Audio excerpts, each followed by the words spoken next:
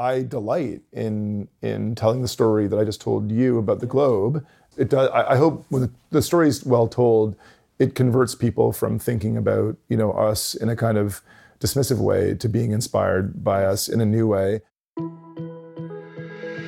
Welcome to the Inspire podcast, where we examine what it takes to intentionally inspire. I'm your host, Bart Egnall, President and CEO of the Humphrey Group. And if you've ever asked yourself, how can you develop an authentic leadership presence? Or how can you tell stories that have people hanging off every word? Well, then this podcast is for you. And it's not just for executives. This is a podcast for anyone who wants to influence and inspire others in their work, but also in their life. Hi, and welcome to the final episode of Season 2 of the Inspire podcast. When I started the Inspire podcast 2 years ago, I was new to podcasting, wasn't quite sure what this whole thing would look like, but I have just been blown away by how much fun it's been. 67 conversations, 40,000 listens, people from around the world learning, as I have through these conversations, how to influence, inspire, and communicate as a leader. It's been a journey. And I'm so grateful, first, all my guests who give of their time, give of their energy to help with their insights on what it takes to lead, on everything from storytelling to leading the future of work. That's certainly come a little faster, to pitching investors. It's been, I'm just so grateful for their time and expertise, and also to my guests or my listeners, you. Thank you for being on this journey with me, for all your comments, your positive reviews, and your appreciation. It's why I do it. And so if you haven't, do take a moment, rate and review the show. It helps others find it. Today's my last episode of Season 2, and we'll be back. I'm going to take a few months off and relaunch, and there'll be a few differences and some exciting news to share with you about the direction the podcast is going. But that will be in 2021. Today, my final guest is Gabe Gonda. Gabe joins me from the Globe and Mail, and he has been on the forefront of helping the Globe convert itself from a traditional newspaper to a media company that uses data analytics and other tools to bring great news to its readers, of whom I am one. So hope you enjoy this tale from Gabe of his own conversion to this new Globe and how he now converts others. Enjoy.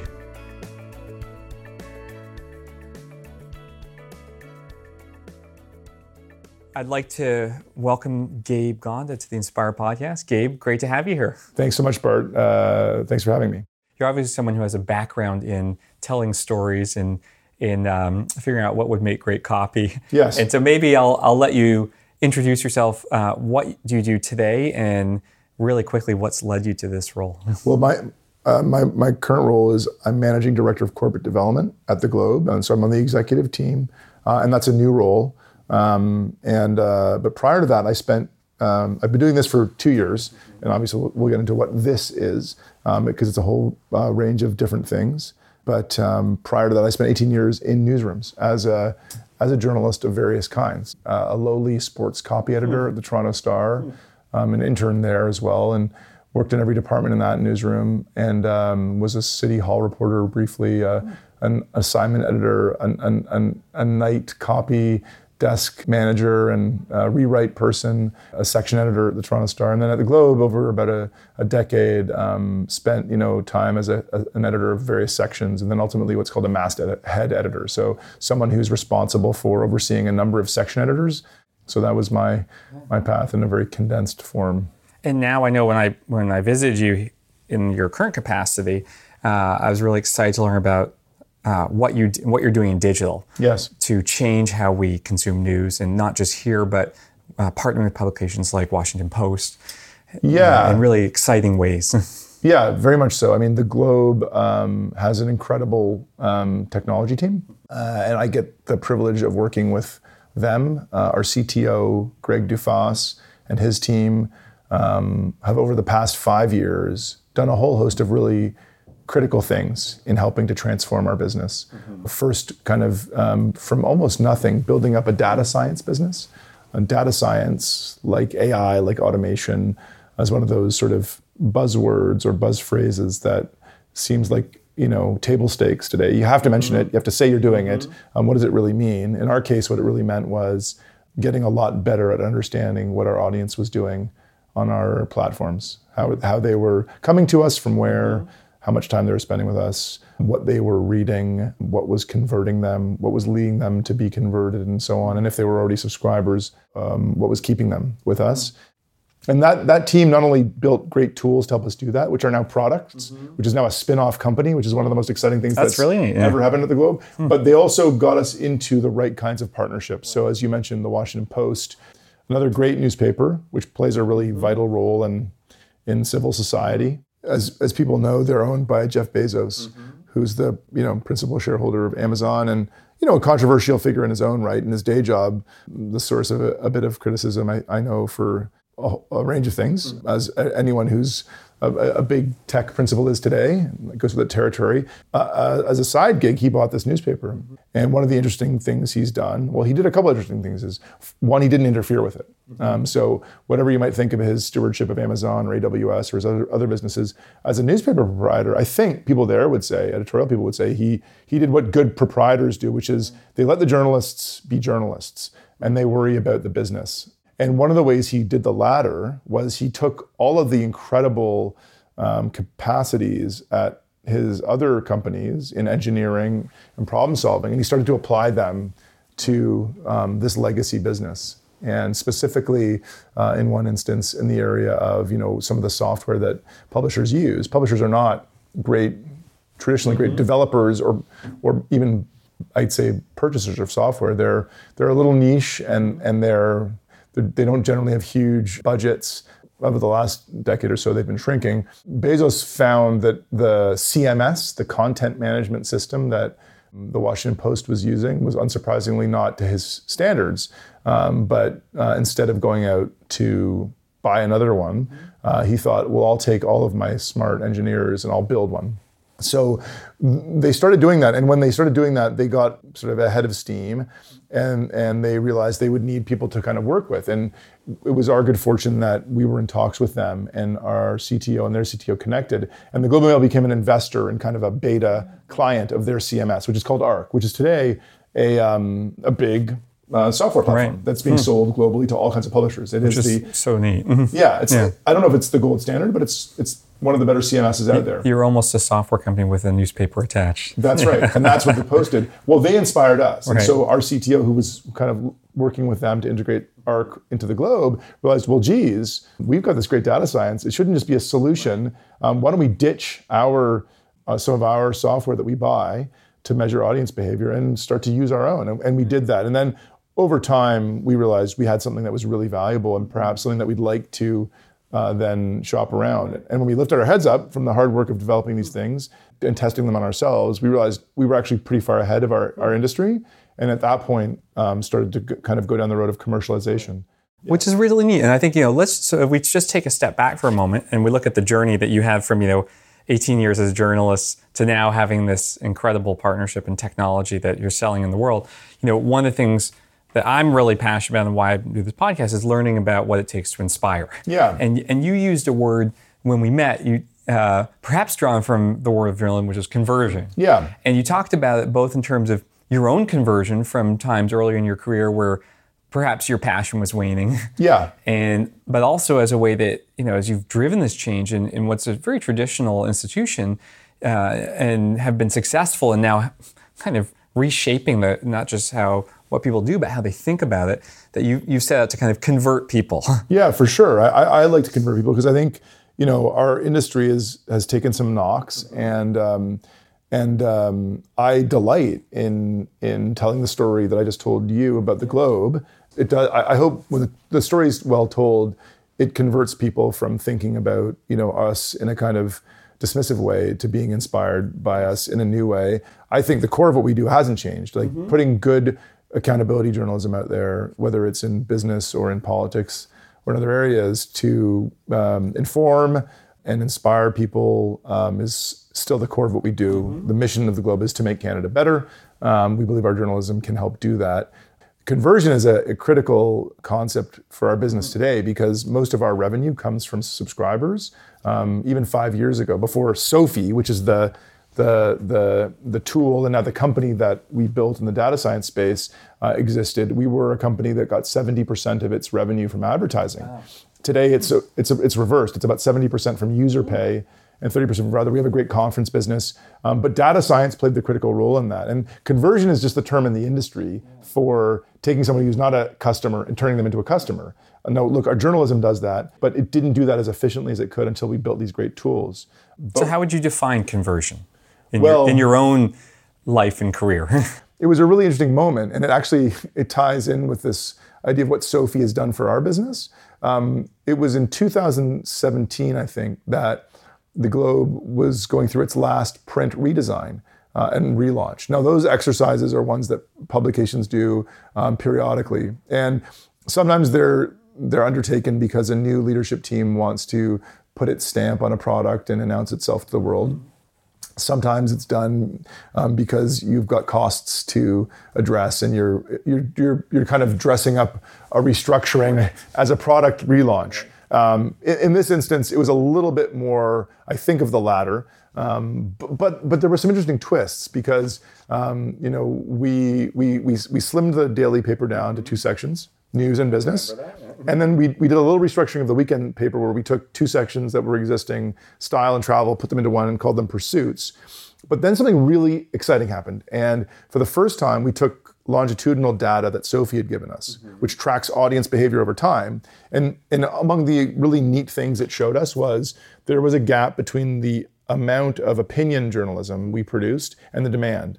In its fashion, through its fancy math, the Sophie tool basically told us that we could triple the number of opinion columns we ran and still not quite meet the demand of our audience. So a number of us... And you were a masthead editor at this time. I was. And you got this data. We had this data, and we didn't quite know what to do with it, but someone around the table sort of had a eureka moment and said, why don't we build a new section and a new weekend section called Opinion based on this data to meet the demand and grow the team and grow the amount of content we're doing and sort of feed this demand. Yeah. We're listening to our audience, what you're supposed to do. Well, it was really, as far as we're concerned, the first instance of digital data informing a print product relaunch that I know of in our industry. And we did just that. And it was really exciting because, every publishing leader has been part of restructurings, but it's very rare to be part of a kind of a growth story. But that's just what we did. We added people to the team. We built this beautiful new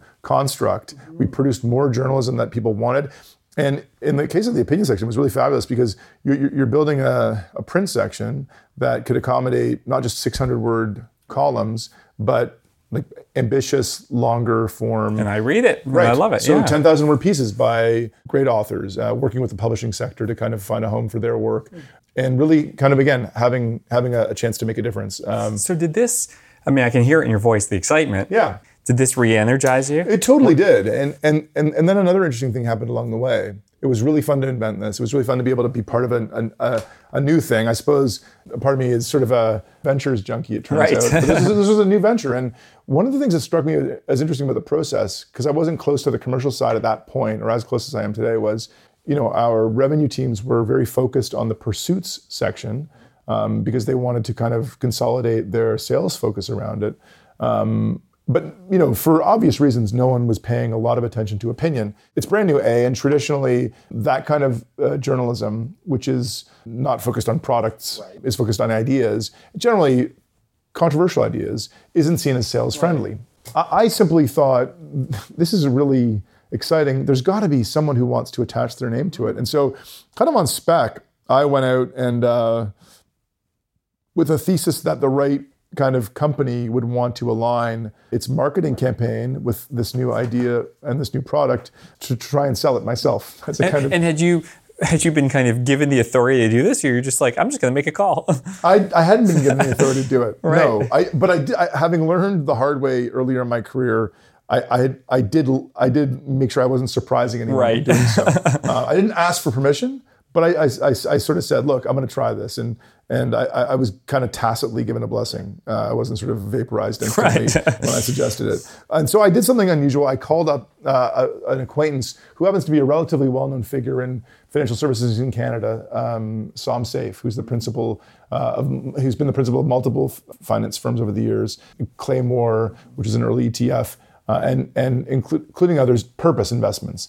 And my thesis was really simple. And as I say, I'm not a marketing MBA or even a marketer, but I was just sort of operating intuitively. I had noticed that Purpose, although small, was very, very clever in how it had carved out what I would describe as sort of asymmetrical marketing opportunities. Anyone who's taken an Air Canada flight knows that Som Saif owns the pre-roll. Yes, he does. And I liked the name. The name spoke to the product.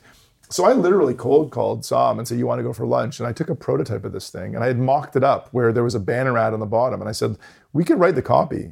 I even had a slogan, ask questions with purpose. And I had sort of said, like, look, we could generate sort of copy based on the headlines of the day. And then we could actually plug this in digitally to, your goals and so on. And he liked the idea. And so over a number of months, working with folks that I hadn't worked with previously on the sales teams, excellent people who understood client services and the metrics of these kinds of deals and so on better than I did, we put together a partnership. And it was fascinating to watch because, of course, I had been focused on what I guess I would now describe as the brand side. Yes.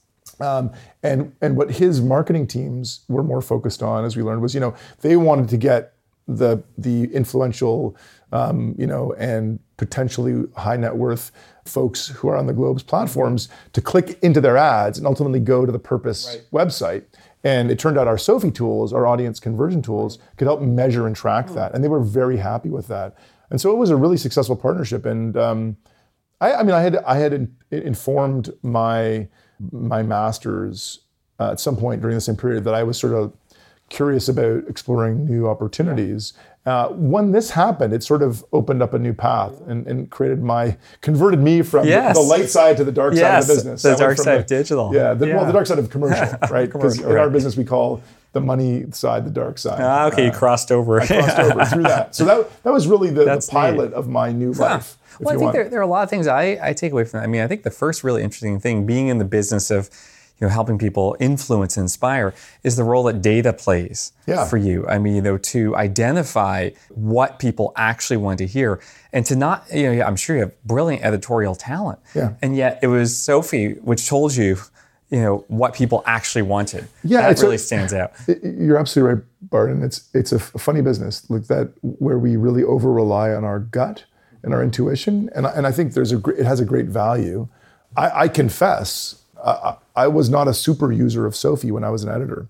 I wasn't dismissive of it. I liked it in theory, but I didn't make my decisions based on it. So seeing the longitudinal data in the context of this relaunch was the first time I really made a strategic decision based on the data. And it was powerful. Did the result of, when you launched Opinion, did the results bear it out? It's a success. It continues to be one of the core pillars of what we do. It's not a topic area, it's a kind of journalism, but the metrics continue to support the idea that Globe's audience wants informed analysis and opinion as part of their diet. They want a lot of it. That section continues to be great. There's a report on business specific opinion vertical. Frankly, we can't produce enough of it. And the key to that is that it's informed. Yes. Like we're not in the business of hot takes. Right. So when you take those two things that you learn, that data can really influence communication and also your own passion, and then you cross over the dark side, what was your first mandate? And then how did that lead into the kind of converting of people inside the building you had to do? Yeah, well, one of the mandates that I was a part of, and I still am, is the Globe and Mail seeking a charitable license, a designation from Canada Revenue Agency that would allow a Globe and Mail Foundation to accept donations and issue tax receipts, and then use some of those funds to support our journalism. That we've made an application to the CRA, and that's pending. So part of the mandate was going to be to sort of, and that would have involved, and it will still involve, should it come to pass, me or others, and being in a position where we would go out and try and sort of convert philanthropists to supporting to journalism. donors to journalism. So that was one of the mandates. But the other mandates were to kind of just help with strategy, sort of senior level partnerships, and general revenue diversification to create opportunities for the Globe, where we could align with folks on sort of both business interests and mission. Right. And so, there's a number of ways to activate those two kind of imperatives, the business imperative and the kind of mission imperative. And you can do it through, partnership like SOM, where there's a media buy. You could do it through sort of supporting newsroom initiatives. We have this great conference business. I've spoken in your conference room. So we do great conferences. That's a really great line of business for the Globe. At the high end, we do partnerships with commercial institutions where the conferences are around big, important policy questions. Right. One of the ones that I think has turned out best for us is our partnership with the Bank of Montreal, where their support and kind of collaboration allowed us to do really ambitious policy discussions around bilateral relations between Canada and China. We did a conference last year in the Globe Mail Centre, which was in partnership with BMO, where we brought in the then Chinese ambassador to Canada, Liu Xiaye. We had remarks not only from him, but from David Mulroney, our former ambassador to China, Jean Chrétien, former prime minister, leading policy experts from places like the Brookings Institution. Our own correspondent, Nathan Vanderclip, flew in from Beijing to interview David Mulroney. What was remarkable about that was you have a really big Canadian financial institution, one of the big five banks, not notorious for their risk-taking historically. One of the things that people have valued about Canadian banks is how they manage risk very well, but willing to take a bit of a risk here and have some courage in putting their name behind what turned out to be an extremely vigorous public debate. Right. The Chinese ambassador spared no one's feelings in describing what he thought was a kind of myopic, chauvinistic, backward, colonialist approach on the part of Western counterparts, including Canada. David Mulroney, our former ambassador, in his interview with Nathan Vanderclip, described China's actions in some contexts with respect to its Uyghur minority as genocidal. You had, really interesting range. No holds barred. No punches pulled. And, to their credit, the Chinese delegates sat in to listen to these critical remarks, and they lasted to the end when you had a former Prime Minister, Jean Chrétien, describe a much warmer time in bilateral relations. Let everyone leave feeling something positive. He led what were then called the Team Canada missions, opening some of these trade relationships. Yeah. He had a good relationship with Jiang Zemin. He told some funny jokes, and at the end of the day, Liu Xiaye was tickled by some of these stories. Yeah. I gather there was some meaningful dialogue that happened as a result of this conference. The net result for our journalists was that they wrote a story the next day, which was on the front page of the Globe, which characterized, based on the remarks in the Globe Center, Canada-China relations being at rock bottom. Now, that's not a happy outcome, but it's a useful outcome. Yes. Sometimes just capturing where things are at is the first piece you need to start to kind of think through how to get there. A year later, we're not much further ahead for a myriad of reasons, but I know that there was sort of some action and some relationship activities stirred up by that conference. The point of that is, when you find the right commercial partners and you align on a kind of idea, you can do some interesting stuff. Yeah, and to me, so that's really exciting that you're able to go out in the community, find these new partners, and convert them to kind of a new way of working with the Globe. Yeah, and we're working on some really exciting stuff now where we'd like institutional partners like BMO to kind of think of us as a great way to advance their mission. There's a huge amount of companies have their narrow, sort of shareholder focus, but there's been so much written in the last year about stakeholder, the importance of a wide range of stakeholders. Purpose, ESG. Social responsibility. And again, buzzwords. Right. So how do you make these real? Right. I don't doubt the sincerity of most corporate leaders, but it's difficult to distinguish yourself in that space. Mm-hmm. We would argue that supporting journalism, public policy journalism directly, is a pretty unique value proposition. We do it really well. It's hard to do. We do it at an institutional, influential scale. Yes. We speak to policy leaders, to corporate leaders, in a way that's very trusted. And so I think I hope in the next year we'll be able to announce some really innovative stuff in that space. And let me delve in for you personally. So you're in this role. You've obviously achieved some things with partners like BMO. You're really going out to convert others. Yeah. And so what approach do you take? I mean, what helps you reshape how people perceive their potential relationship with the globe from a communication standpoint? I think it's about that idea I mentioned a moment ago, which is around finding a common ground when it comes to your values. A lot of it, and that starts with listening. You know, not everyone is an ideal partner. I think you need to know who you're speaking with and what they're motivated by, and have a reasonable sense that you have some of the same values. And once you have that, once you say, okay, you know, there's some common fundamental beliefs, or we share some aspects of worldview, then what? I mean, I always say I do in this job what I used to do as an assigning editor. You know, I find an urgently interesting or important idea, and then I find someone who can support it. Now, as an assignment editor, when I was in the newsroom, you know, I would do that. I would scan my environment, other newspapers, my own newspaper, the world at large. I would listen to the reporters and their chatter and so on, and what they told us. Usually it's, you know, good reporters tend to drive their own beats, and hopefully they just tell you what they're doing and you help. You say, great story, off you go. How can I support you? But sometimes you got to go prospecting, and in this job, it's similar. Like that BMO event, it took 18 months to execute, but it started because I sent an email to their then head of wealth management. And I said, look, it was about a move they'd made that we had reported on in the Globe, in ROB, in terms of their China business. Bank of Montreal has been incorporated for a couple of decades in China. They have a Chinese bank. You know, their CEO goes there a couple times a year, 4 times a year for a board meeting. They've got Chinese board members. They're deeply integrated into the Chinese financial system in a way that very few Canadian institutions aren't. I think Power Corp would be the other one that would come to mind for its deep ties with China. And I said to a person with whom I had a relationship, look, you guys are doing this.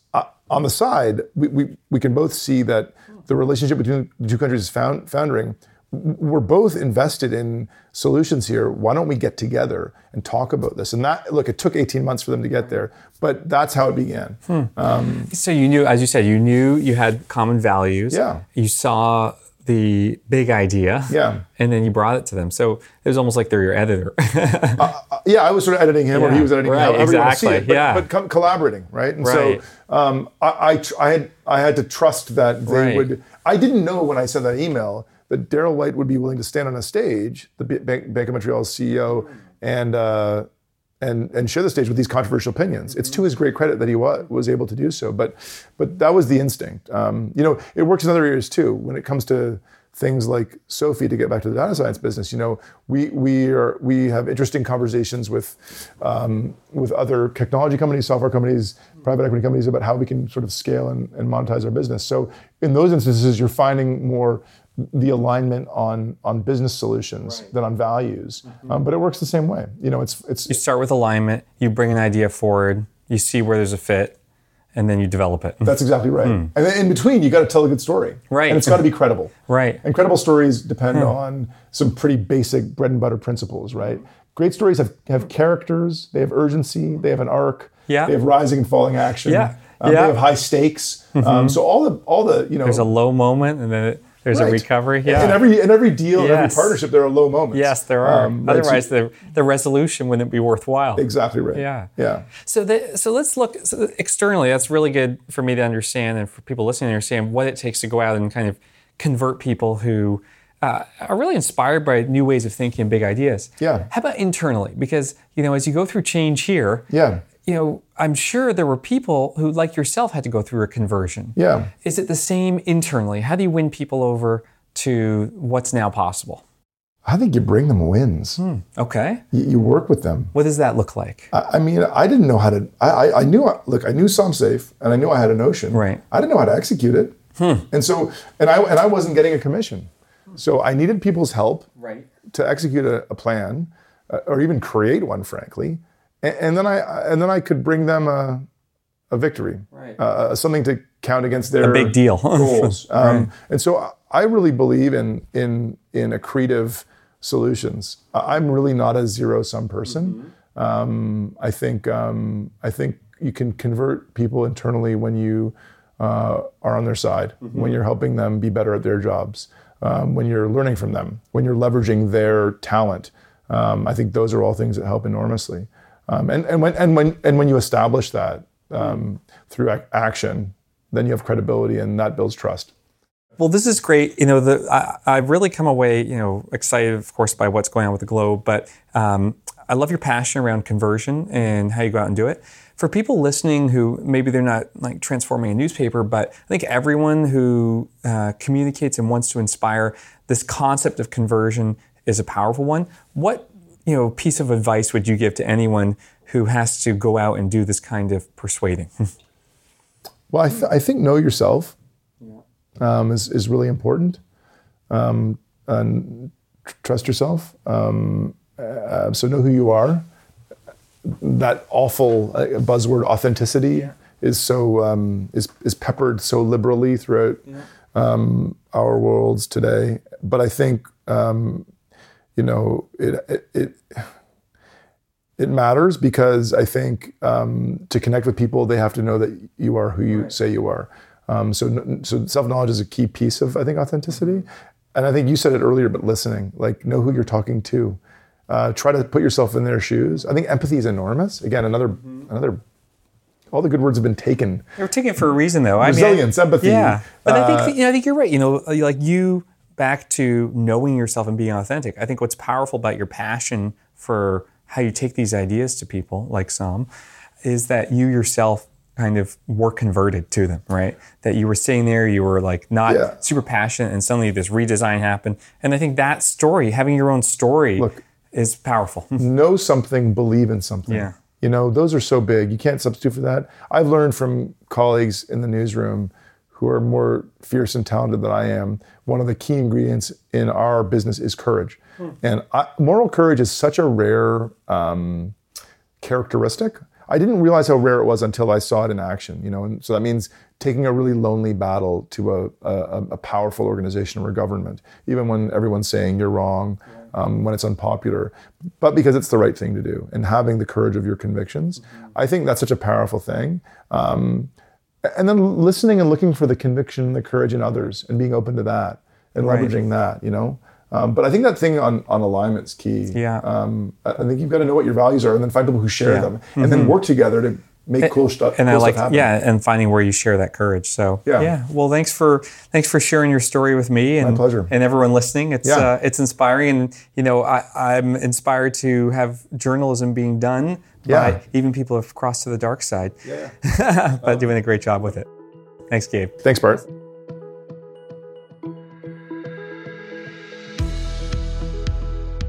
Hey, I hope you enjoyed that conversation with Gabe Gonda. Really neat to see the way media is headed and what's possible. I believe we need great journalism in this era more than ever, and I'm proud to be a Globe subscriber, more so now, even after I listened to Gabe. So that's it for season 2. Hope you've enjoyed it, but we'll be back early in 2021 with some more guests, some more inspiration, all designed to help you lead and inspire in every interaction. So thanks for joining me on this journey, and I'll talk to you next year.